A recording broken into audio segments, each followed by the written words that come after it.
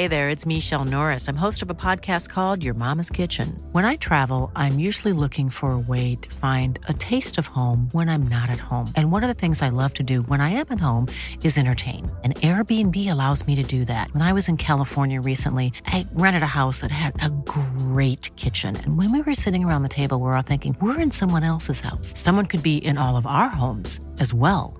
If you have a home, but you're not always at home, you have an Airbnb. Your home might be worth more than you think. Find out how much at airbnb.com/host. Hey, it's Danny Pellegrino from Everything Iconic. Ready to upgrade your style game without blowing your budget? Check out Quince. They've got all the good stuff, shirts and polos, activewear, and fine leather goods, all at 50 to 80% less than other high-end brands. And the best part? They're all about safe, ethical, and responsible manufacturing. Get that luxury vibe without the luxury price tag. Hit up quince.com/upgrade for free shipping and 365-day returns on your next order. That's quince.com/upgrade. Hello everyone and welcome to the Red Men TV. It's the match preview show ahead of arguably the biggest Premier League game of the season. Yes, it's Liverpool going to the Etihad to take on Manchester City, Amsley Hall. Delighted to be joined by Dan Clubb and Chloe Block, easy for me to say, to talk all about it. I mean, I do know your name. Yeah, you don't know how to spell it, but that's okay. I completely forgot just how to speak for a couple of seconds there, but we roll, we move, it's live, we carry on. Excited. I am very excited.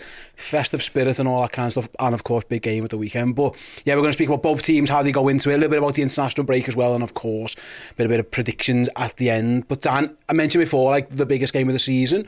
Liverpool's record in this game in the Premier League is pretty grim at best. Mm-hmm. There's an argument to be made if they'd either won one or two more games at City over the last 5 or 6 years, we could genuinely be sat here with a couple more titles. It has been that close. It does feel like one of those markers where if Liverpool can go and not get beat at City, it's a huge advantage in this title race, because although it's nice when City drop points elsewhere, it's hard to rely on them doing that if we are going to be trying to win this league title, which is the aim at the moment. You've got to go there and a loss in this game is a massive 6-point swing on the league table. It is a massive one, really, isn't it? Yeah, absolutely it is, yeah. Not just from a points perspective either, because I think we've all been pleasantly surprised by the way Liverpool have started the season. I think a lot of people are a bit hands-off to be where we are right now after this international break. I certainly would have done, because I didn't expect this. I felt like we might be sort of trying to re-establish ourselves in quite a comfortable top four situation as opposed to a title race this early, and maybe a couple of cup competitions along the way as well, who knows. But yeah, I think obviously the win would be absolutely massive. But more than that, I think if we can go to the Etihad and sort of go toe to toe with them and really sort of stand up and say, you know what, we're here, we're the real deal again this season, that'd be a massive statement for me. Because even though, again, pleasantly surprised by just how brilliant we have been so far this season, this is Manchester City. These are sort of champions elect already, aren't they? You know what I mean? A lot of people would have them very much down as their favourites. So if we can go into their backyard and, like I say, land a couple of blows on them and then get a result on top of that, that sort of reaffirms what I think this Liverpool side could be this season. I suppose as well, Chloe, it is worth mentioning the 12:30 kickoff thing is a thing. However, it's both. It is for both sides. Usually, my gripe with these can be if Liverpool have had every single player away and the other team have had nobody away, and you're like, that's a big advantage. City have had players all over the world as well. They've had a couple who have been injured for the international break, which we'll touch upon later. I'm expecting that they'll be fine. But do you think that does play a factor into it, all this 12:30 thing? Because Jürgen constantly talks about it all the time, so it's obviously on his mind. But I don't know, in this type of game, I don't know how big the advantage or disadvantage is. It's 40 minutes down the road, and they've had all their players away as well, perhaps. I think the only disadvantage is that we know how much we messed up after coming back and facing Wolves, where we played Alexis McAllister, and instantly realised that was a big fat problem that we had. And I think a lot of people, we'll talk about who people want in their predicted lineups, but I think a lot of people would want to see the likes of Diaz come on the left hand side, because he's up against Kyle Walker, and it's pace v pace there, and the problem I have is you can't go and choose them, because they could be jet lagged, they might not be fit enough, too tired to play. And when we don't have an out-and-out DM as it is, you know, Alexis McAllister not being available or available from the start is a problem. But also, you know, City are also dealing with that exact same problem. They're all coming back together on the same flight, so you can't really use it as an excuse, and we shouldn't. But at the same time, it just makes the selection a little bit harder. I suppose the fixtures worked out a little bit better than Indy, that they all got there. They'll be arriving in Liverpool. I think we're filming this Thursday today. Like, they all played. That last time they flew in, had half a session and played at Wolves, because they also had to travel to Wolves, which is a different factor. When it's City, you could probably leave Saturday morning if you really wanted to. I mean, I'm guessing they might do the Hotel Friday thing, but it is just something to keep an eye on. How many of the South Americans playing? They've all done well, by all accounts, in the international break. They've all played a lot of minutes, which is something to keep an eye on. But the difference between us and City is their best 11 has definitely got one South American and maybe two, depending on how well you think Alvarez fits in. Ours, in theory, has 4. So it could be a factor.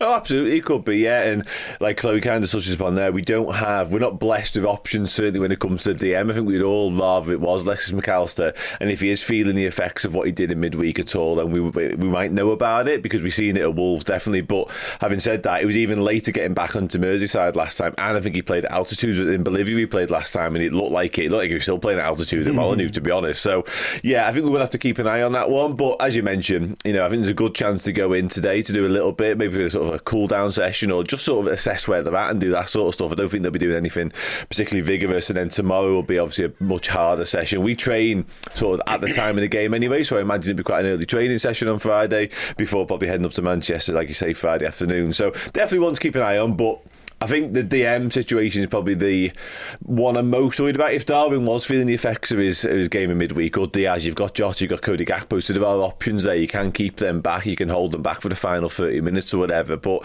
I do think, like I say, I think McAllister is probably the one we'll have to be extra careful with, because albeit Endo fine, I'd rather it was McAllister in the 6th position myself at the Etihad. Absolutely, yeah, it makes sense. Let's have a look at both teams. Like, I touched on there, Chloe. I think the international break actually came at a good time for both of them. Usually you bemoan international breaks and they are a bit boring, but I think this one was all right for both teams. And as fans, I think a little reset was good. Managed to get a bit of Christmas shopping and all that kind of stuff. But like, Liverpool's bench against Brentford was children. You know, it was Luis Diaz and children. This time, you know, they've all had a couple of extra weeks off. They should all be back. City, you know, they didn't send Haaland away. Ederson didn't go. John Stones is injured. They've got a few themselves. I think Nathan Ake's been carrying an injury. We'll see how many of them come back. But it does feel like, although this game is 12:30 after the break, I think both teams will actually have benefited from that break, because I certainly think Liverpool needed it. Yeah, we did. You know, we had a couple of players, Joe Gomez, Canate, missing that Brentford game was a bit mad. It felt like both of those injuries came out of nowhere. We had Gravenberch, Curtis Jones even.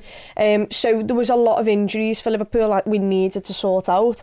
And when, you know, we mentioned Canate and Joe Gomez there, if we would have 2 more games in the last week, it's a lot to ask Joel Matip to do when we know, and we're trying to protect him. And it's also a lot to ask Virgil van Dijk to do. And look, Virgil only got 45 minutes rest, but it's 45 minutes more than what he would have had playing for Liverpool if we were, you know, Europa League. Okay, he probably would have been rested there, but if we would have had 2 Premier League games, then it's a different story. So yeah, I think it did come at a good time for us, and it was important that we finished on a win before that international break, so it just feels you've got something behind you to go into the City game and feel good about.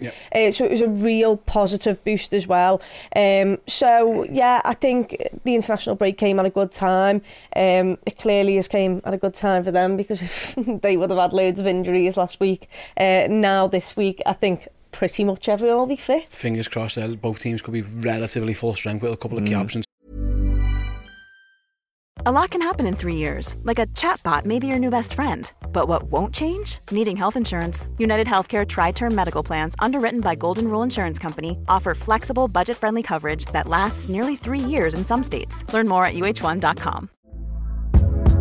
Hey there, it's Michelle Norris. I'm host of a podcast called Your Mama's Kitchen. When I travel, I'm usually looking for a way to find a taste of home when I'm not at home. And one of the things I love to do when I am at home is entertain. And Airbnb allows me to do that. When I was in California recently, I rented a house that had a great kitchen. And when we were sitting around the table, we were all thinking, we're in someone else's house. Someone could be in all of our homes as well.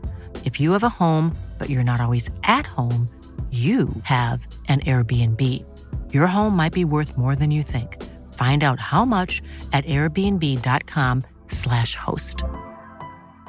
Quality sleep is essential. That's why the Sleep Number Smart Bed is designed for your ever-evolving sleep needs. Need a bed that's firmer or softer on either side? Helps you sleep at a comfortable temperature? Sleep Number Smart Beds let you individualize your comfort so you sleep better together. J.D. Power ranks Sleep Number #1 in customer satisfaction with mattresses purchased in-store. And now, save 50% on the Sleep Number Limited Edition Smart Bed for a limited time. For J.D. Power 2023 award information, visit jdpower.com/awards. Only at a Sleep Number store or sleepnumber.com.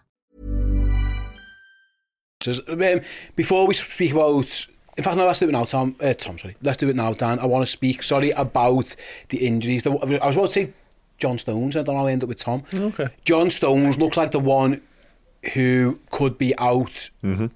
In terms of City's 11, like that feels like the major one. Haaland's a doubt, but by all accounts, everyone's whispering that he's going to play. Ederson looks like he'll be fine as well.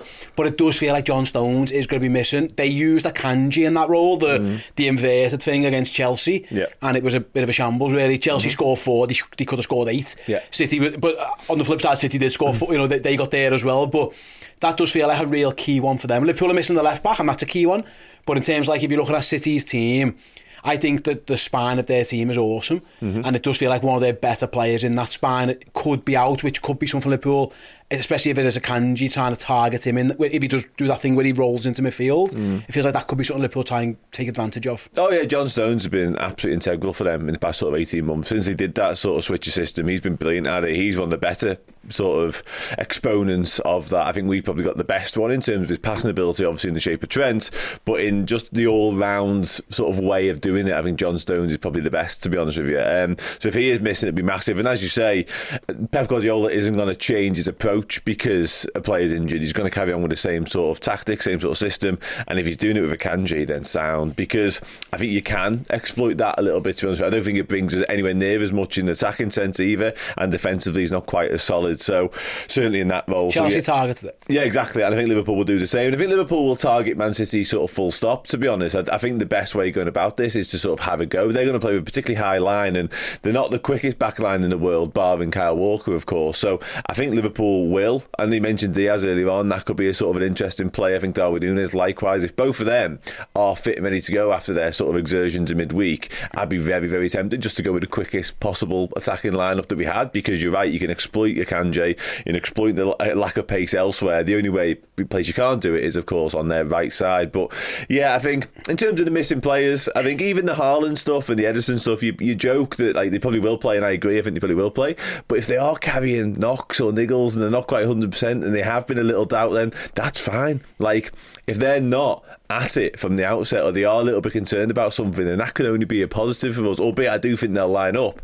If they are carrying something into the game and they've had to sort of last minute fitness test or whatever it is, that's a little bonus for Liverpool. Absolutely, you're right. Both teams need to be at it. And on that, Chloe, I suppose this is going back to the 12:30 thing a little bit. You can't, like, Liverpool started slow at Wolves and they were able to turn it round. They've had a couple of these early ones where it's not been, you know, it's taken half an hour to warm into it. You could be 3 down away to City. You know, if you're at 80% and they're flying, it could be game over. It does feel like that, you know, the start of this game. Can you imagine it being the ferocious pace that Liverpool City games are usually played at? Because I think for Liverpool it might have to be. I think it's hard to just try and sit back off City like Dan says. You are going to have to be at them and in the face. That's what Chelsea did. Chelsea went and gave them a bloody nose. Arsenal went toe to toe with them and got a very late winner in the end. It does feel like if you're going to beat Man City or get on, you've got to fight fire with fire, and you've got to be unafraid to be on that front foot. Yeah, you've got to, kind of make them think about what you're doing. And we talk about how much they like, to keep possession of the ball. We talk about the inverted right back situation. They play very high up the pitch, and we've got 3 attackers there who've got electric pace that if you do use, just get them on the half shoulder every single time, and every time we win a ball back. And obviously, I'm not saying soak up pressure, but there will be times where you need to. You can't go toe to toe with them all game. You'll absolutely run out of speed. But not just that, they just take the game away from you sometimes, and really that'll happen at their ground especially. So Liverpool need to make sure they start quickly. We can't not be switched on from the off, because they tear teams apart. They did it last year to Liverpool, to be honest. That second half completely got played off the park. Liverpool need to make sure they're concentrated, but also know that we have the ability to really hurt them as well. We've got to believe that we can get something out of this game, and that half shoulder you dancing there. Yeah, sorry. For those who don't know, that there's the sound of that noise. There's a burger van or something that starts playing the cricket theme tune every day, which is awesome. But if that got picked, I was dancing along to it. Yeah, sorry. Yeah, but I really like the idea of the likes of Darwin Núñez and Salah, and that left hand side. I'm still stuck of who to go between, but Darwin Núñez in behind, like he did against Argentina. I'm all for that against Ruben Dias, because I think we've got them for pace there. Just try and avoid Kyle Walker, please, at all costs. Yeah, we've got a comment here from Tom actually who says Chelsea proved he can be got at big time, and they did, Dan. That's the one thing I take into it. Also, if that did come up, I don't know if that did come up. They did. That is right. Like City, I know it's weird. They played 12. They let 12 goals and out before them were in that one game. But they're a little bit like us, really. Their defensive numbers are actually pretty good. But if you've watched the games, and it's similar to Liverpool a bit, really, it hasn't always been brilliant. It does feel like you can get at them. Yeah. So in terms of they'll be thinking the exact same we can get at Liverpool, but it does feel like this isn't a game where Liverpool will be afraid. Like Liverpool can outscore Manchester City if they need to. No, absolutely. I think we can outscore any team in the land, to be honest with you, right now, with our firepower. It's a joke. Like we've mentioned, sort of in speaking here, 5 forwards who could all start. I think the only nail on one right now would be Mohamed Salah, and people make arguments for others, of course they will, but realistically it could be any front three with Salah in it, and we'd all be quite happy. So yeah, Liverpool will absolutely go there thinking we can hurt these, and I don't think either side will be willing to take a backward step. Manchester City, like I mentioned earlier, they're going to think this is our rightful crown. We're the champions, we're at home, we're going to come on to you. And likewise, I think Klopp, all of a sudden, he fancies us again. And sort of a big marker for fancying us again will be how he approaches this game. He's gone there before now and he's played 4 forwards and he's thought, let's just have a go. I think he does this again. I think he goes there and thinks, you know what, we're going to make a statement, and there's no better place to do it than the Etihad. And by doing so, I think it will be an attacking approach. And we've all mentioned, I think we're never likely to go there and sit back because we're Liverpool Football Club, and the way Jurgen Klopp likes to play is that heavy metal style, but we've never been to the Etihad really with this technical a midfield before, even, which is interesting. We've always had that combative, that engine room midfield, but now all of a sudden we've got Szoboszlai, we've got Gravenberch, we've got McAllister, we've got technicians in there, so it will be interesting. I still expect Manchester City to dominate possession because that's what they do, death by 1,000 passes, whatever, but I do think as well, when we do nick the ball back, previously we've been quite counter-attacking-ish in so much as we've got all the pace up front and away we go, but I do think there's going to be times in the game on Saturday whereby we have control of proceedings as well, because now we have that slightly different makeup. So it's going to be a fascinating watch, it really is. But I often wonder, and Liverpool in previous seasons have sort of, not every season because we've had some massively off ones, we've had a period whereby we've just sort of come of age. We've been a little bit sort of stop-start, a bit stuttery, it hasn't really worked, it hasn't really clicked sometimes, Luton game, Toulouse game, whatever. And all of a sudden, in like a patch of the season, it's just clicked into gear, and again there'd be no better time for it to happen on Saturday and move forwards, and all of a sudden you look like the team that you are, and it feels like that's coming with Liverpool. It'd just be really nice if it started on the weekend. It'll be absolutely amazing. I spoke to Jordan from City actually the other day. We've done an opposition preview show on Plus, and he thinks, Chloe, that Pep will pick the same team he picked against Chelsea, albeit there are a couple of injuries and whatever. Same team, so that means Alvarez and Haaland both play. You've got Doku as well on that left hand side, who's been excellent for them. They'll have, again, the Akanji thing, so it looks like Stones is going to be out. Bear all that in mind, and again, that is a bit of a predicted guess. It's Phil Foden playing almost like a right winger. He's had good games against Liverpool. If that is the case and they go for that, it's Gvardiol at left back and Kyle Walker with Akanji doing the floating thing, we need to pick a Liverpool team that can stop that but also combat it. How big a factor do you think those things play into Jurgen's? I'm thinking of an example at left back. Does he trust Does he want Kostas, who is the next left back? Is he because he wants to attack Manchester City's? Liverpool have had some joy against Manchester City attack on that left hand side. Luis Diaz and Sadio Mane used to give Kyle Walker problems, and they've tried to push the other winger back. Do you go more solid? And there's a Joe Gomez question, provided he's fit. That is that decision, it's almost like a microcosm of Jurgen's tactics going into this. Do you go and fight fire with fire and go, right, it's Costas front foot, get crosses in, attack, or do you actually be a little bit worried about Phil Foden and the attacking threat Manchester City? You've got a bit more conservative with Gomez at left back. It's a hard one to say, especially with the fact that I've got no idea when Joe Gomez is expected to be back. Let's presume he's fit. But for clarity, we're filming this on Thursday morning, recording this on Thursday morning. The press conference is until Friday, so tomorrow. Yeah. Let's assume everyone's fit except Robbo, which we think is probably going to be the case. Then what do you think Jurgen's plans would be? Because that decision is almost like a point of how you're going about this game. Are you worried about City, or are you going to punch City in the face? Yeah, I think we're all very worried about that position, if I'm being perfectly honest, but I think I would go with Costas, because the way it's worked for Liverpool in the past is with a flying fullback and Andy Robertson, and I think Costas, what I've been critical of him this season at least, is sometimes he's not overlapped on the outside to give an option, and yet when he did against Brentford in that second half, he was absolutely brilliant. In the first half he wasn't that great, but in the second half, when he was getting around the outside and being able to pick out crosses from the byline, he was really, really good. We all know how good he is technically when passing a ball. We love his set pieces as well, which I think might be a big factor.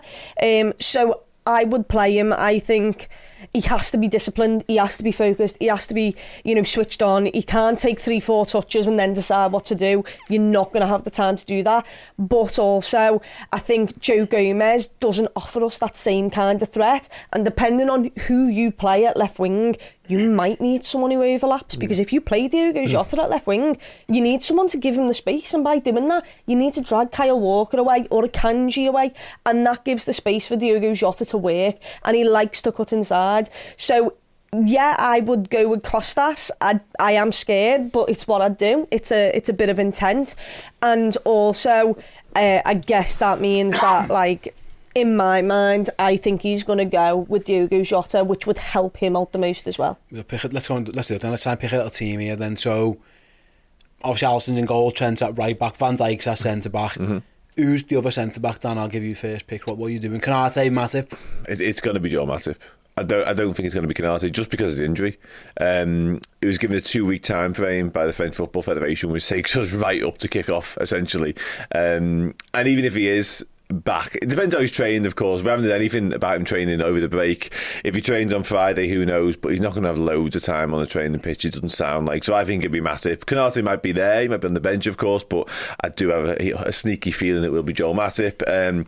I agree with Chloe on the left back situation. I think it probably should be Costas, because he is a specialist left back after all. I think if you go, the winger who he chooses plays into that, and likewise if it's Jota, I think it's definitely got to be Tsimikas. If it's Diaz, I think that opens up the Gomez thing, because you have more natural width then anyway, and that would allow Trent to wander into midfield a lot more. If he's going to really overuse that hybrid role, then maybe you do go Gomez, because it gives you 3 centre backs anyway.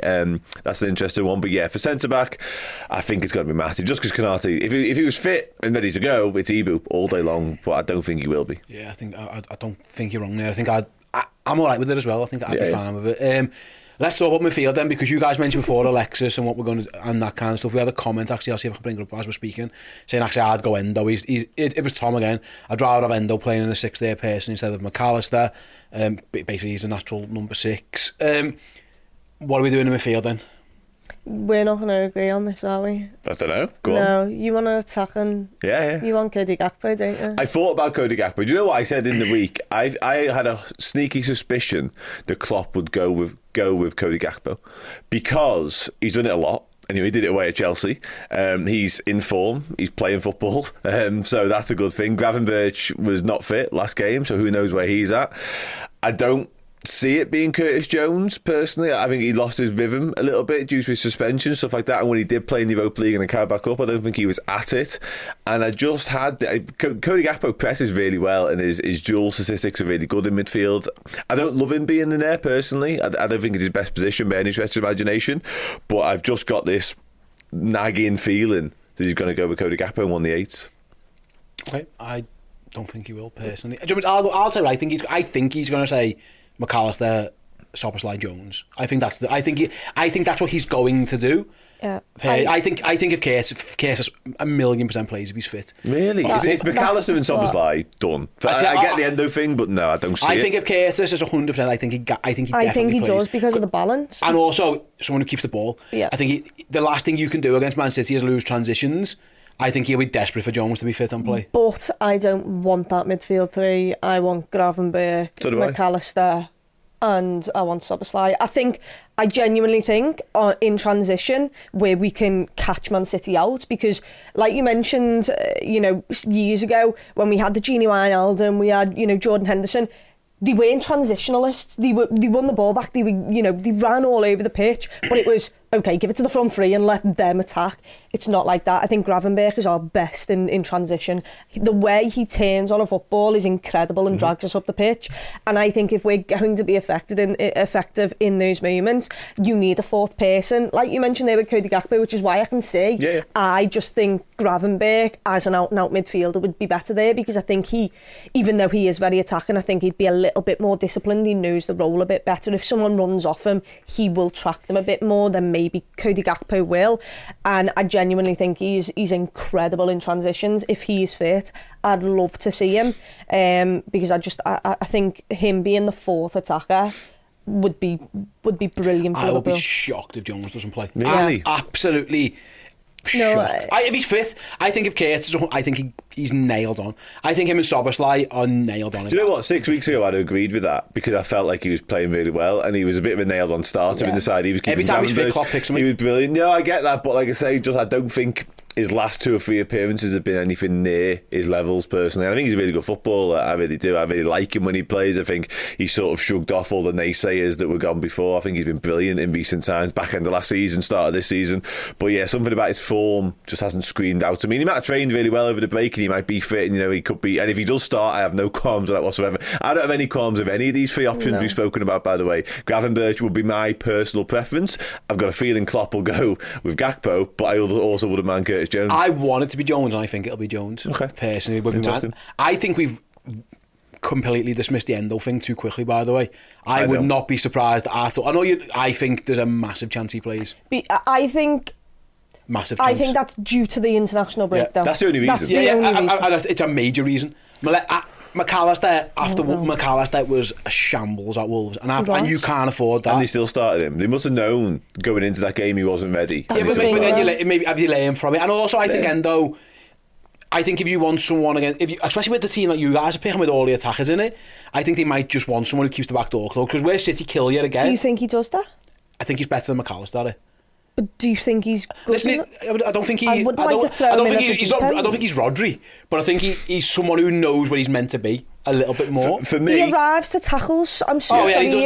He's like 20 minutes behind. I'm willing. He's like when you watch it on the stream and he's playing on delay. He's on the stream. I'm willing to reserve judgment on him as a footballer right now for Liverpool Football Club. It's too early for that. He hasn't played enough minutes for that. However, in the minutes he has played against the opponents he's played against, I've not seen anywhere near enough to throw him into a game of this magnitude at this level. Plus, we're mentioning the fact that McAllister's been in South America. He's been back home in Japan playing footy. He's got a very similar sort of travel schedule, so I'm not sure about that myself. I think he'll go on McAllister, and I think he will, but I wouldn't be shocked if we saw Endo. If he went with Endo, I'd be expecting Gravenberch to start then, because you need that. And look, Endo, I think, might be a decent footballer for Liverpool. He might, but I don't think he's up to speed at the moment with the league, and that is the problem. You can't arrive late to a challenge against Manchester City, because the 1-2 touch passing, the way they do rings around you, it's incredible. Yeah, we've got no comment here. And Endo, from Goats since '97, great name. Endo slowing tackles, I'm scared he could get a red card if he starts. He could have got one last game. He might not catch the man against Manchester City. This guy passed him like a matador. But yeah, I understand. I think it'll be McAllister. We haven't really decided too much here, but let's go up front. Salah plays, so no arguments there. No. Again, the fitness does play into this with Diaz and Nunez being away. I think it's going to be Nunez, Jota. Okay. What do you think it's going to be? I think the same. I don't think you can ignore Diogo Jota's form right now. I actually think sort of stylistically and system-wise, Diaz is the best fit for this game, but I think Jota's just playing too well at the moment to ignore him. And I also agree on Darwin Núñez. Likewise, his form's also through the roof. We've seen what he did in international duty, and I think his pace and his threat in behind will cause City nightmares. I think Pep Guardiola will be having sleepless nights about that already. He'll be pulling his hair out. But the Núñez thing's interesting because what we need from Núñez on the weekend is obviously all that pace and that explosive power that I mentioned. But, and it pains me to say this, but we need a clinical Darwin Núñez, which hasn't always been the case, of course, because big chances against Manchester City could be few and far between, and when you get them, you've got to put them away. So we need the Núñez of that 20-minute cameo against Newcastle and what he's done with Uruguay. We don't need the Núñez of squandering big chances against Luton. No, yeah, absolutely. And what do you think on the left hand side? Because there's an argument, you can make a case for either of them. Diaz and Jota are actually both in good form. Obviously, Diaz had a little break, but he's been in good nick since he's got himself back in the team. Jota is on fire, scoring goals. Chloe, there's no wrong option here. Whatever Jürgen picks, which is great, you can pick any combination of the five as long as it's got Mo Salah in it. I think everyone's quite content with it. Yeah. But I think it's probably going to. I don't think he'll start 2 South Americans. That's my thinking. And I think he's therefore going to start Darwin. But there is Luis Diaz will feel massively aggrieved in that situation. Yeah, it's once again, I think if the international break's not there, I think all of the South Americans play in this game. I think Diaz is maybe the one who misses out.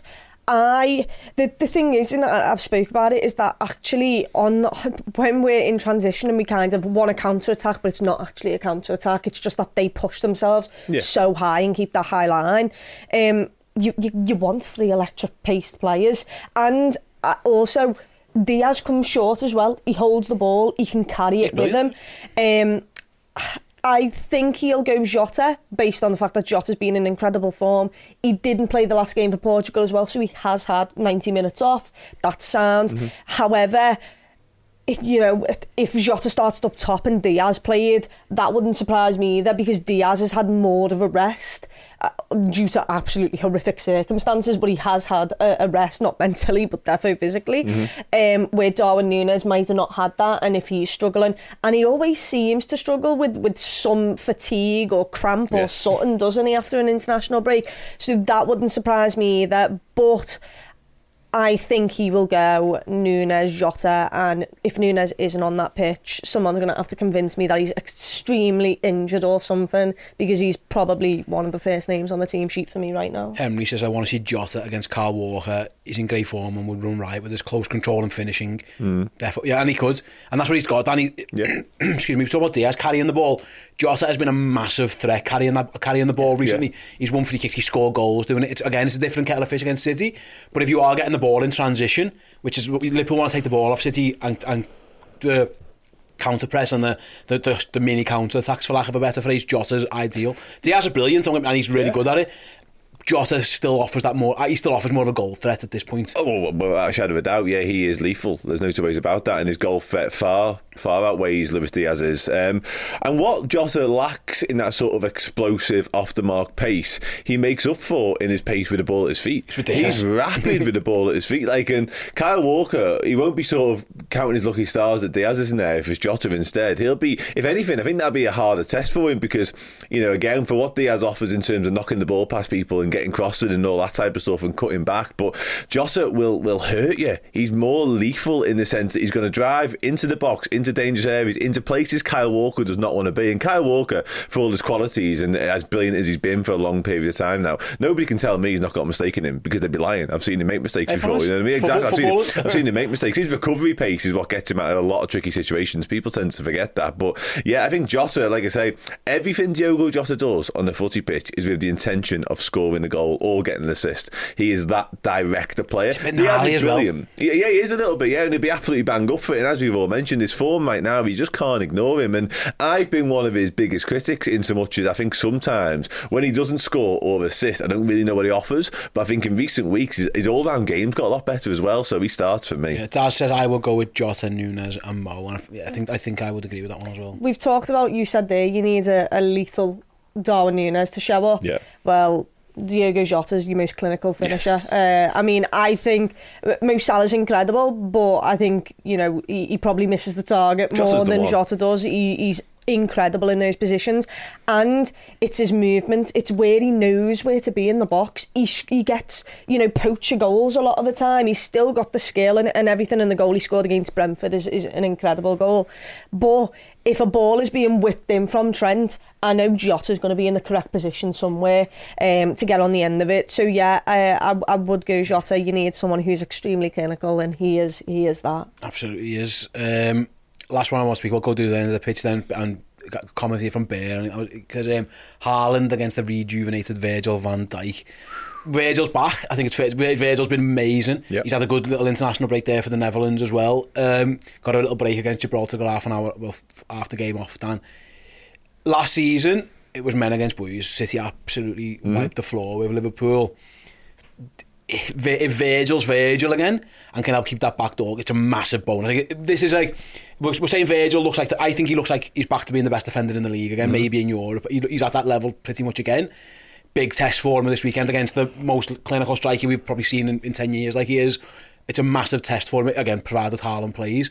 But like, having Virgil being Virgil again gives you a bit more confidence in that particular matchup. You might never stop Manchester City, but you can certainly slow them down a little bit, you know what I mean? And if Virgil's Virgil again, that goes a huge way to Liverpool getting something out of this game. Yeah, absolutely does, yeah. And I think one of the key points amongst this is, and I agree, by the way, I think Virgil is definitely back to his best. We've all kind of sneakily said it for a few weeks, but all of a sudden I think after the Brentford game we've gone, yeah, that's Virgil of old. And the thing with him is he's that type of egotistical type footballer that he'll kind of have a sneaky suspicion about that himself, and he'll know it, and he'll want to face the best. He'll want to challenge himself against Manchester City and against Erling Haaland, and that only bodes well as well. And I think we've seen that again in the Brentford game. He did that ridiculous goal line clearance. He was almost laughing at it. He went, yeah, like, I'm back here. And I think him being up for this fight, and he'll know what happened last year. I personally think he's gone up quite a few levels. There's lots of different factors behind it. The fact it's a lot further removed now from the injury, physically and mentally. That can only be a good thing. The captain's armband's taking him up as well for me. So he'll want this fight on Saturday. He'll want this challenge. He'll want to take Liverpool back up to the level we were at. He'll want to get back up to the level he was at as well. So it's like a perfect storm of Virgil van Dijk now, and it's come at the best time for him because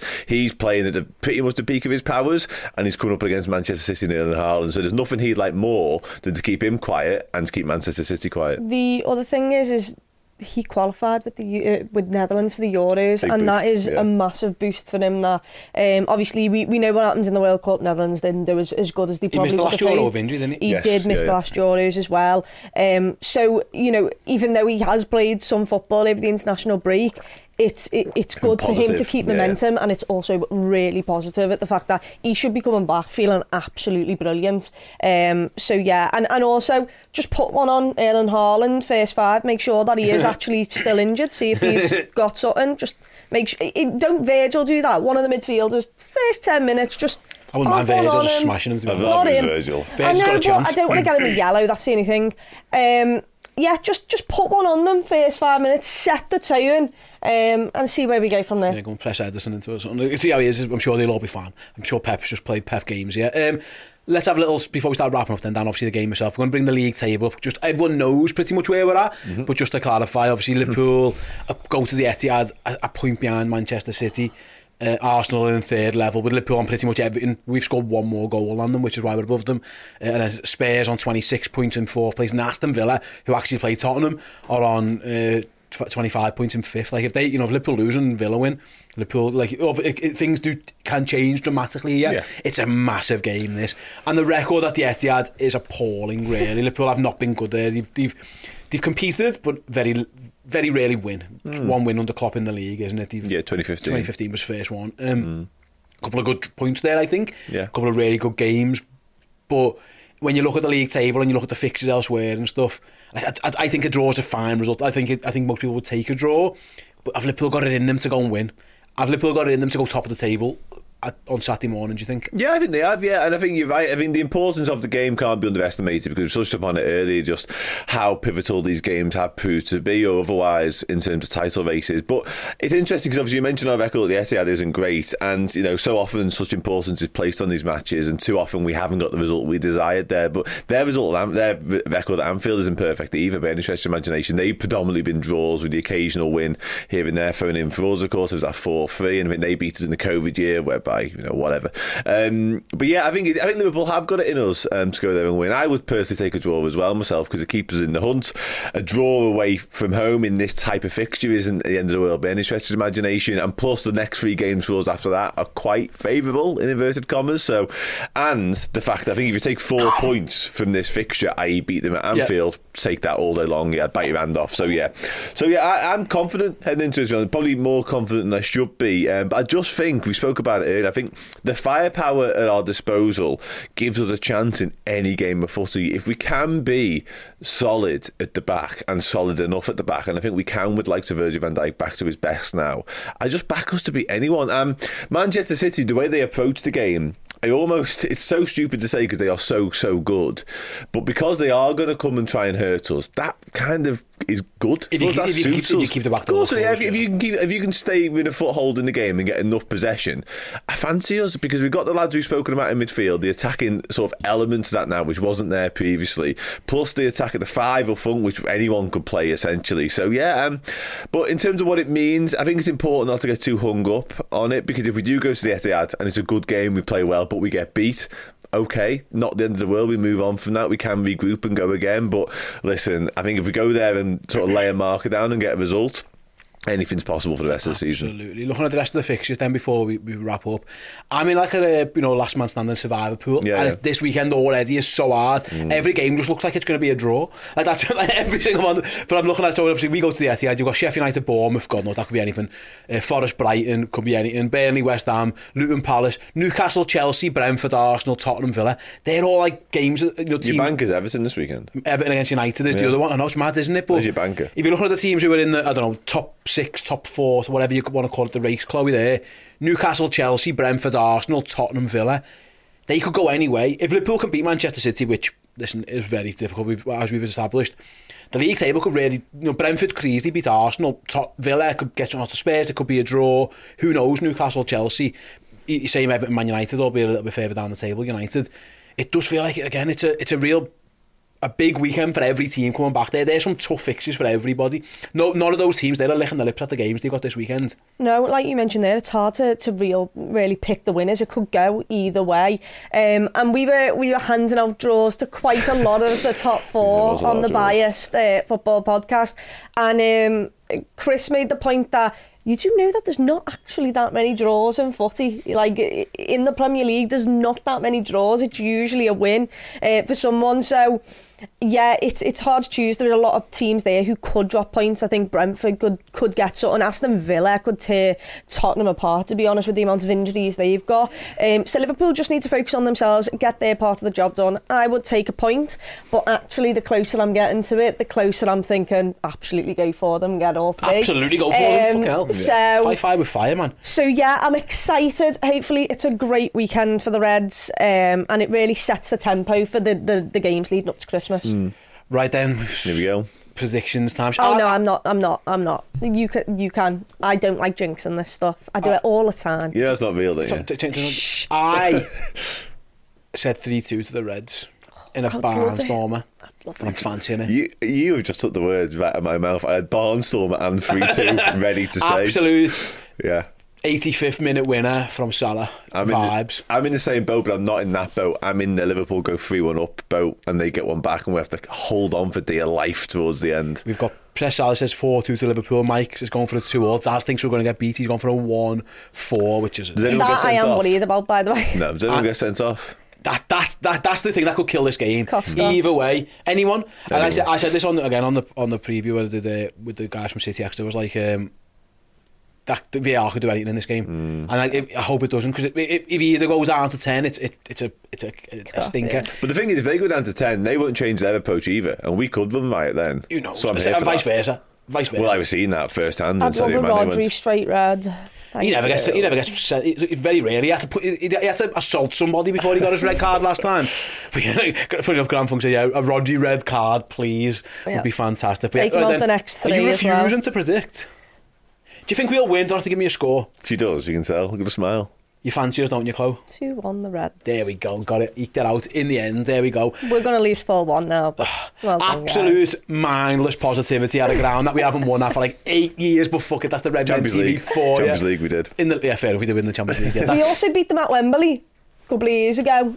I mean, it's not what are we worried about? Etihad. It's easy. What are you even worried Easy. about? Yeah, do come and join us on Saturday afternoon. Well, Saturday morning, actually, for the Uncensored match build-up, about an hour and 15 minutes or so before kick-off. As the team news announced, then we'll have the full watch-along here on the Red Men YouTube channel as well. You've got Paul, you've got Chris, and you've got me this weekend because, Dan, you've got a... Busy? Busy weekend? Not much, mate, no. Otherwise engaged, I will be. Can we talk about it? Quite literally. Engaged? Married? Yeah. So, send your congratulations. I'm telling everyone. I don't know if it was a secret or not, but Dan's getting married on Sunday. So, we've begrudgingly given him Saturday off. Begrudgingly. No, we had to make him take Saturday off. Dan was going to work Saturday the day before his wedding, and I literally told him, you are not working, I will cover that one for you. So yeah, have a good one there, Dan, as well. Company man. So you really do need 3 points. That'd be a lovely wedding gift. Be a good it? start. I take it right now. That's the most important What, thing. What are you more excited for? Your wedding or the football? Some comment. Dave says enjoy your last days as a free man, Dan. Cheers, yeah, nice. Mike says that's no excuse to miss this one, and then Rob says, Dan, just don't do it. I'm not missing it. This is on Saturday, the wedding's on the Sunday, so we're all good. He's going to watch. He's watching the game. The game's for clarity. The wedding is on Sunday.